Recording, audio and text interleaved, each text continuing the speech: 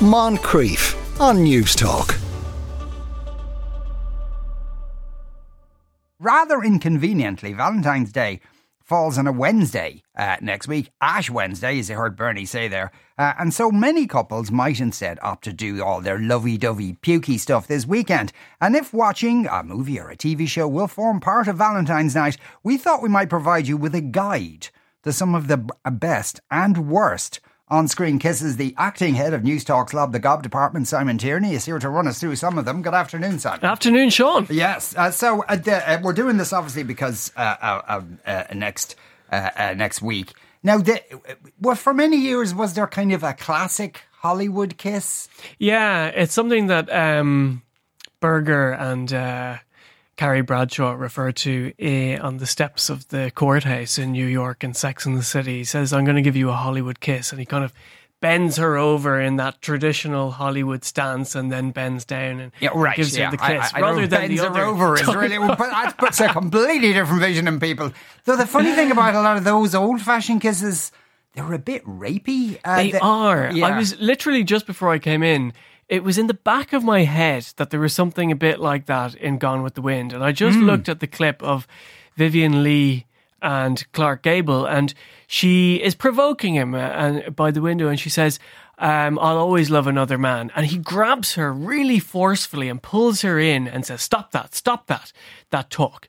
Now, basically, come here, and he plants this rather forceful, coercive kiss on her lips. And that happens all the time in kind of the 30s and 40s. There's this kind of strangely uncomfortable, almost paternalistic kissing that happens, if you get what I'm trying to say. And you force it on her and the woman will then melt. Yeah, and that she'll kind of submit to his authority. Having squashed his face into hers. Because they always look deeply unpleasant. And it's also, while we're saying that, at the same time, it's quite a chaste kiss. It's kind of, they're kind of like rubbing each other's lips off each other, but there's definitely no tongue action taking place there. No, you know what I mean? There were rules about that kind of thing. Oh, there were. Yeah, there were very strict rules. Now, let me see. So Gone with the Wind is 1939. That would have taken place during the era of the infamous, indeed, Hays Code. So this guy was William Hays, and he was tasked with implementing a sort of censorship of Hollywood films in the first half of the 20th century. And he had this famous thing called the 3-second rule, among other censorious guidelines, Sean. So the 3-second rule famously meant that if on-screen characters were kissing each other, that they couldn't do it for longer than 3 seconds. This was to make sure that it didn't develop into heavy petting, so to speak. Other rules were, that if a male and a female character were on a bed together, so if they were doing the kissing on a bed, that both characters had to have at least 1 foot touching the floor. Yes. This, again, was to prevent any heavy petting. I know. So, excuse me, Mr. Hays, that wouldn't stop you. That's what you're thinking. Not at all. So Alfred makes Hitchcock, it more challenging. Alfred Hitchcock took that challenge, Mr. Hays, and I will try and overcome it. And he really did. There's this wonderful scene in Notorious, an early enough Alfred Hitchcock film, 1940s, with, let me see, Cary Grant. And I'm trying to remember who the woman in it was. It Ingrid Bergman? Ingrid Bergman, yeah. So they have this long scene. It's about 2.5 minutes long. And they are kissing for the entire scene, right, on the balcony of their hotel room. But they pause after every 3 seconds. So they're kissing, they pause, they kiss, they pause, they kiss, they pause. And this goes on for almost 3 minutes. And of course, it didn't break the Hays Code. Because it wasn't cumulative. Because it wasn't cumulative. So that's the Hays Code. Now, I've been trying to break it down into categories because we want to give, the listeners of the Moncrief Show a kind of a menu of kissing options over the next few days. So we've dealt with the Hollywood kiss. Now, I did want to look at the awkward kiss because this comes up all the time. And a lot of people will be watching period romances next week because, you know, the whole Jane Austen thing is very Valentine's appropriate. Now, the awkward kiss, they tend to happen in Jane Austen adaptations because you'll have a kind of a Mr. Darcy character like in Pride and Prejudice, and he'll be saying things like, Miss Bennet, I trust your family are in good health, and she'll say, yes, my family are in good health, I hope your family are in good health, and then he'll say, now pucker up your lips, and then they start kissing, and it's kind of awkward and they have to deal with that whole thing. So that's the awkward kiss. Now the next one is the sexual kiss. Right? Okay. This is one which is kind of a bit agricultural. You know, there's a lot going on. It's kind of graphic. There's a lot of saliva involved in it. It's a bit wet. As Rosamund Pike's character said in Saltburn, that she tried it with women, but it was too wet. So I tried men instead. They're much drier. Okay. Yeah, the example that came into my mind for this, Sean, was Cruel Intentions, which a certain demographic of your audience will will know well from the late 90s. And there's a scene in Central Park in New York where Selma Blair and Sarah Michelle Gellar of Buffy fame, that they kiss, and it's really sexual, and like, there's a lot, you can really see the tongue action. You can see the mechanic that's involved in a French kiss. So that would be an example of that. Okay, is there a lot of because nowadays as the actors would open their mouths, but you don't necessarily see a tongue slipping in there. No, definitely, especially not with intimacy coordinators on set. Yeah. Nowadays, I think there'd be very little tongue action nowadays. Well, I suppose they'll ask them. Some of them might go, yeah, I'll go tongue action. If they want to. Give it a go. But it's probably a conversation you'd want to have. I'd imagine so. Before the director shouts action. But I often wonder as well, what do they, before a kissing scene, do they just brush their teeth? Is there kind of a mint, are there rules about that kind of thing? I think there is an etiquette involved where you would pop a breath mint, or you would open your mouths, but you wouldn't advance the tongue, so to speak. Yes, yeah, and not eat sushi for lunch. Not eat sushi or Bovril or bruschetta. You wouldn't want something stuck in your teeth as well. No, that would be really off-putting. Yeah. But I suppose that's why they're actors. Somebody says Vivien Leigh hated kissing Clark Gable. His breath stank. He had wooden false teeth. No way. Yeah. Like George Washington also had wooden dentures. But I suppose back in those days, it's like, 20 cigarettes without a tip on it, and then, rock up there and snog Vivien Leigh. Poor old Vivien Leigh. The last category, or the second last category I was going to look at with you, is what I would describe as the orchestral kiss. Now, the reason I call it that, Sean, for want of use of a better word, is that it happens in Nicholas Sparks adaptations, these kind of very sincere romantic, definitely not comedies, romantic dramas like The Notebook and stuff like that, where you'll have this kind of tremendous crescendo, a kind of an orchestral crescendo where the kiss is going to happen. You'll have the 360 camera going around the central characters so that you could capture every single angle of that kiss, because the entire plot has been leading up to this moment. It also happens in When Harry Met Sally, of course, when it's New Year's Eve and Harry arrives at the party and he has that great line, Billy Crystal has that great line where he says, I'm in love with you because you're the first person I want to speak to when I wake up in the morning and the last person I want to speak to when I go to bed at night. The music builds, the camera goes around, you capture every moment of that kiss. So those ones, they tend to be very earnest and sincere. There's no comic element to it, but they're beautiful in their own way. Yeah. And tend to be quite cliched as well. Yeah. Given that you've described at least two films who have done that film in that kiss in exactly the same way, with the same Kissing in the rain, though, this is a tired old trope from the movies. It like really everyone's is. done it. You could list so many movies with kissing in the rain. Spider-Man, which is an upside down kiss in the rain. Oh yeah, Slight twist on the kissing in the rain trope. The Notebook, of course, they're absolutely drenched when they're kissing in that, Sean.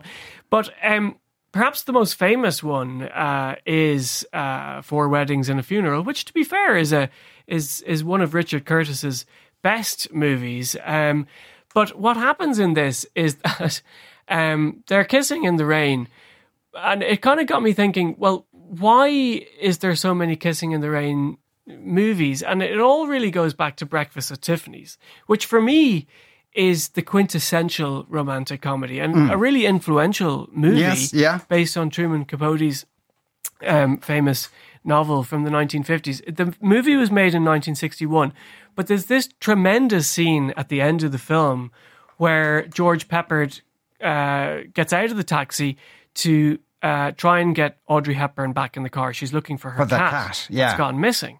And they start kissing in the rain. And it is a very touching and a very moving scene. And I think that has kind of caused directors to rely on this as a trope later on. It's this idea that, well, if you're kissing in inclement weather, it's almost like the characters have become immune to external factors, that their love is so strong that nothing can interrupt this really important moment. And in that particular scene, if you look back on that scene, look at it in detail, she's holding the cat. While they're kissing? While they're kissing, because she's found the cat in an alleyway, hanging out with some like street cats. And then she has the cat kind of tucked under her arm, and then he comes back and there's a big snog. So the poor cat gets absolutely crushed in the middle of this. They're mind oblivious to the rain. That's a cat sandwich, right? That's there. A cat sandwich. That's kind of, PETA would be all over that stuff nowadays. Yeah. But the question is, did Richard Curtis manage to emulate that? I mean, the whole scene in the rain with Andie MacDowell and Hugh Grant has surely one of the worst lines in cinema history. Have a listen to this. There I was standing there in the church, and for the first time in my whole life, I realised I totally and utterly loved one person. And it wasn't the person standing next to me in the veil, it's the person standing opposite me now, in the rain. Is it still raining? I hadn't noticed. That's, it's lashing. It's lashing. And the thing is, like, in real life, I'd be interested to hear from any listeners. Have any of you actually thought, I just got a kiss, I don't care if it's absolutely lashing? It's Ireland. You get into a doorway at the very least, or a phone box or a bus stop. Yeah, that kind of thing. Burt Lancaster and your one. I don't know her name. They're on a beach. Very erotic. Oh, yeah, I know the one. I can't think of it now either. John Wayne and Maureen O'Hara in The Quiet Man in the Rain. That's another one of them. I always remember the love scene in Don't Look Now. Oh, God. Yeah. Yeah, there's a lot of rumours about that. That's Donald Sutherland and Julie Christie. Yeah, that's a really spooky film too. It's also, that would go into the sexual category that I was describing earlier. That's pretty heavy, that one. And someone says, to the Hays Code rules, the couple must have one foot on the floor, but on opposite sides of the bed, says John and Cork. That makes it really challenging. That does make it challenging, yeah. Challenge accepted, John.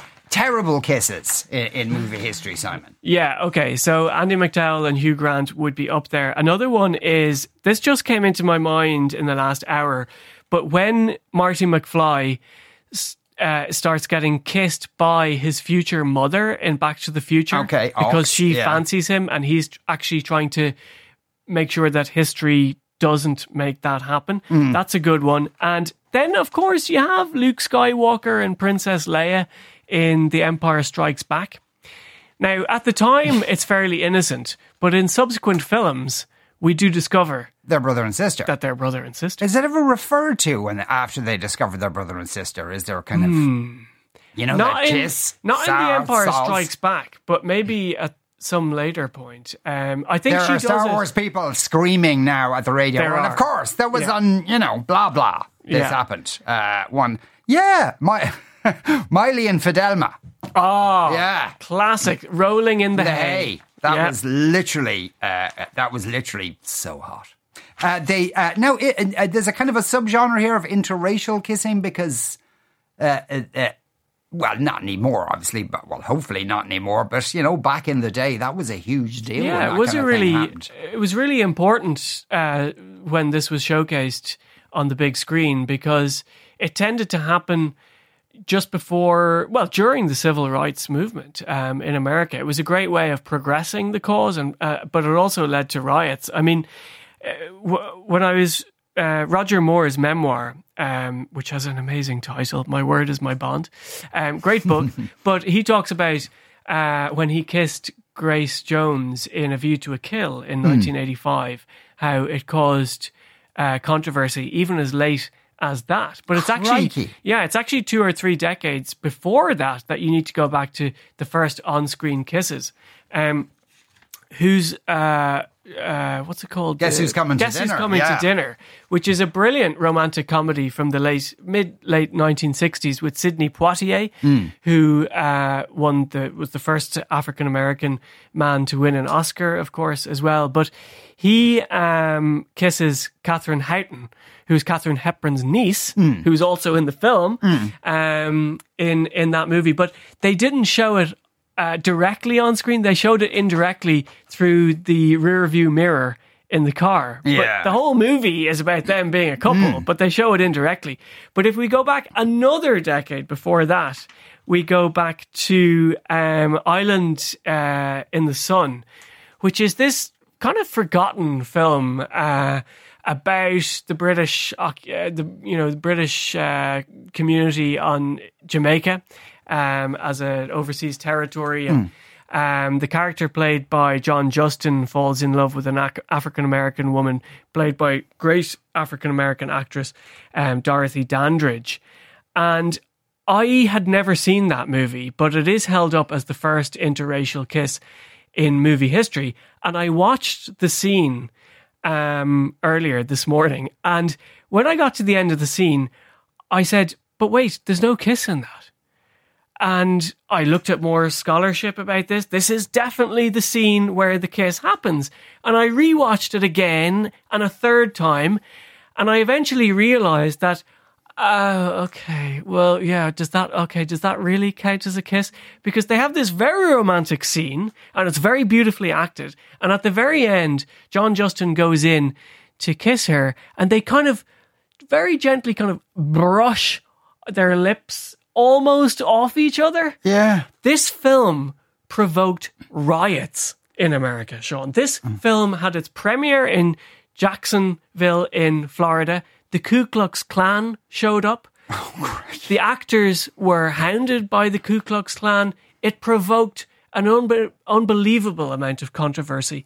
And when I watched the scene, I couldn't find the kiss. But even the merest suggestion of that would cause riots. Yeah. That is fascinating. Benji and Maggie in the graveyard in the Reardons. Interesting to see where so many people's sexual formations took place. And thanks to Austin in Fermoy, he says the Burt Lancaster Seaside Snog was in From Here to Eternity with Deborah Kerr. And Airplane did a great job taking the mick with a couple who were in the same scene, but in that version of it, they ended up being covered in seaweed. Yes. 2 classics side by side. Simon, thanks a million. Simon Tierney there. Moncrief, weekdays at 2 p.m. on News Talk.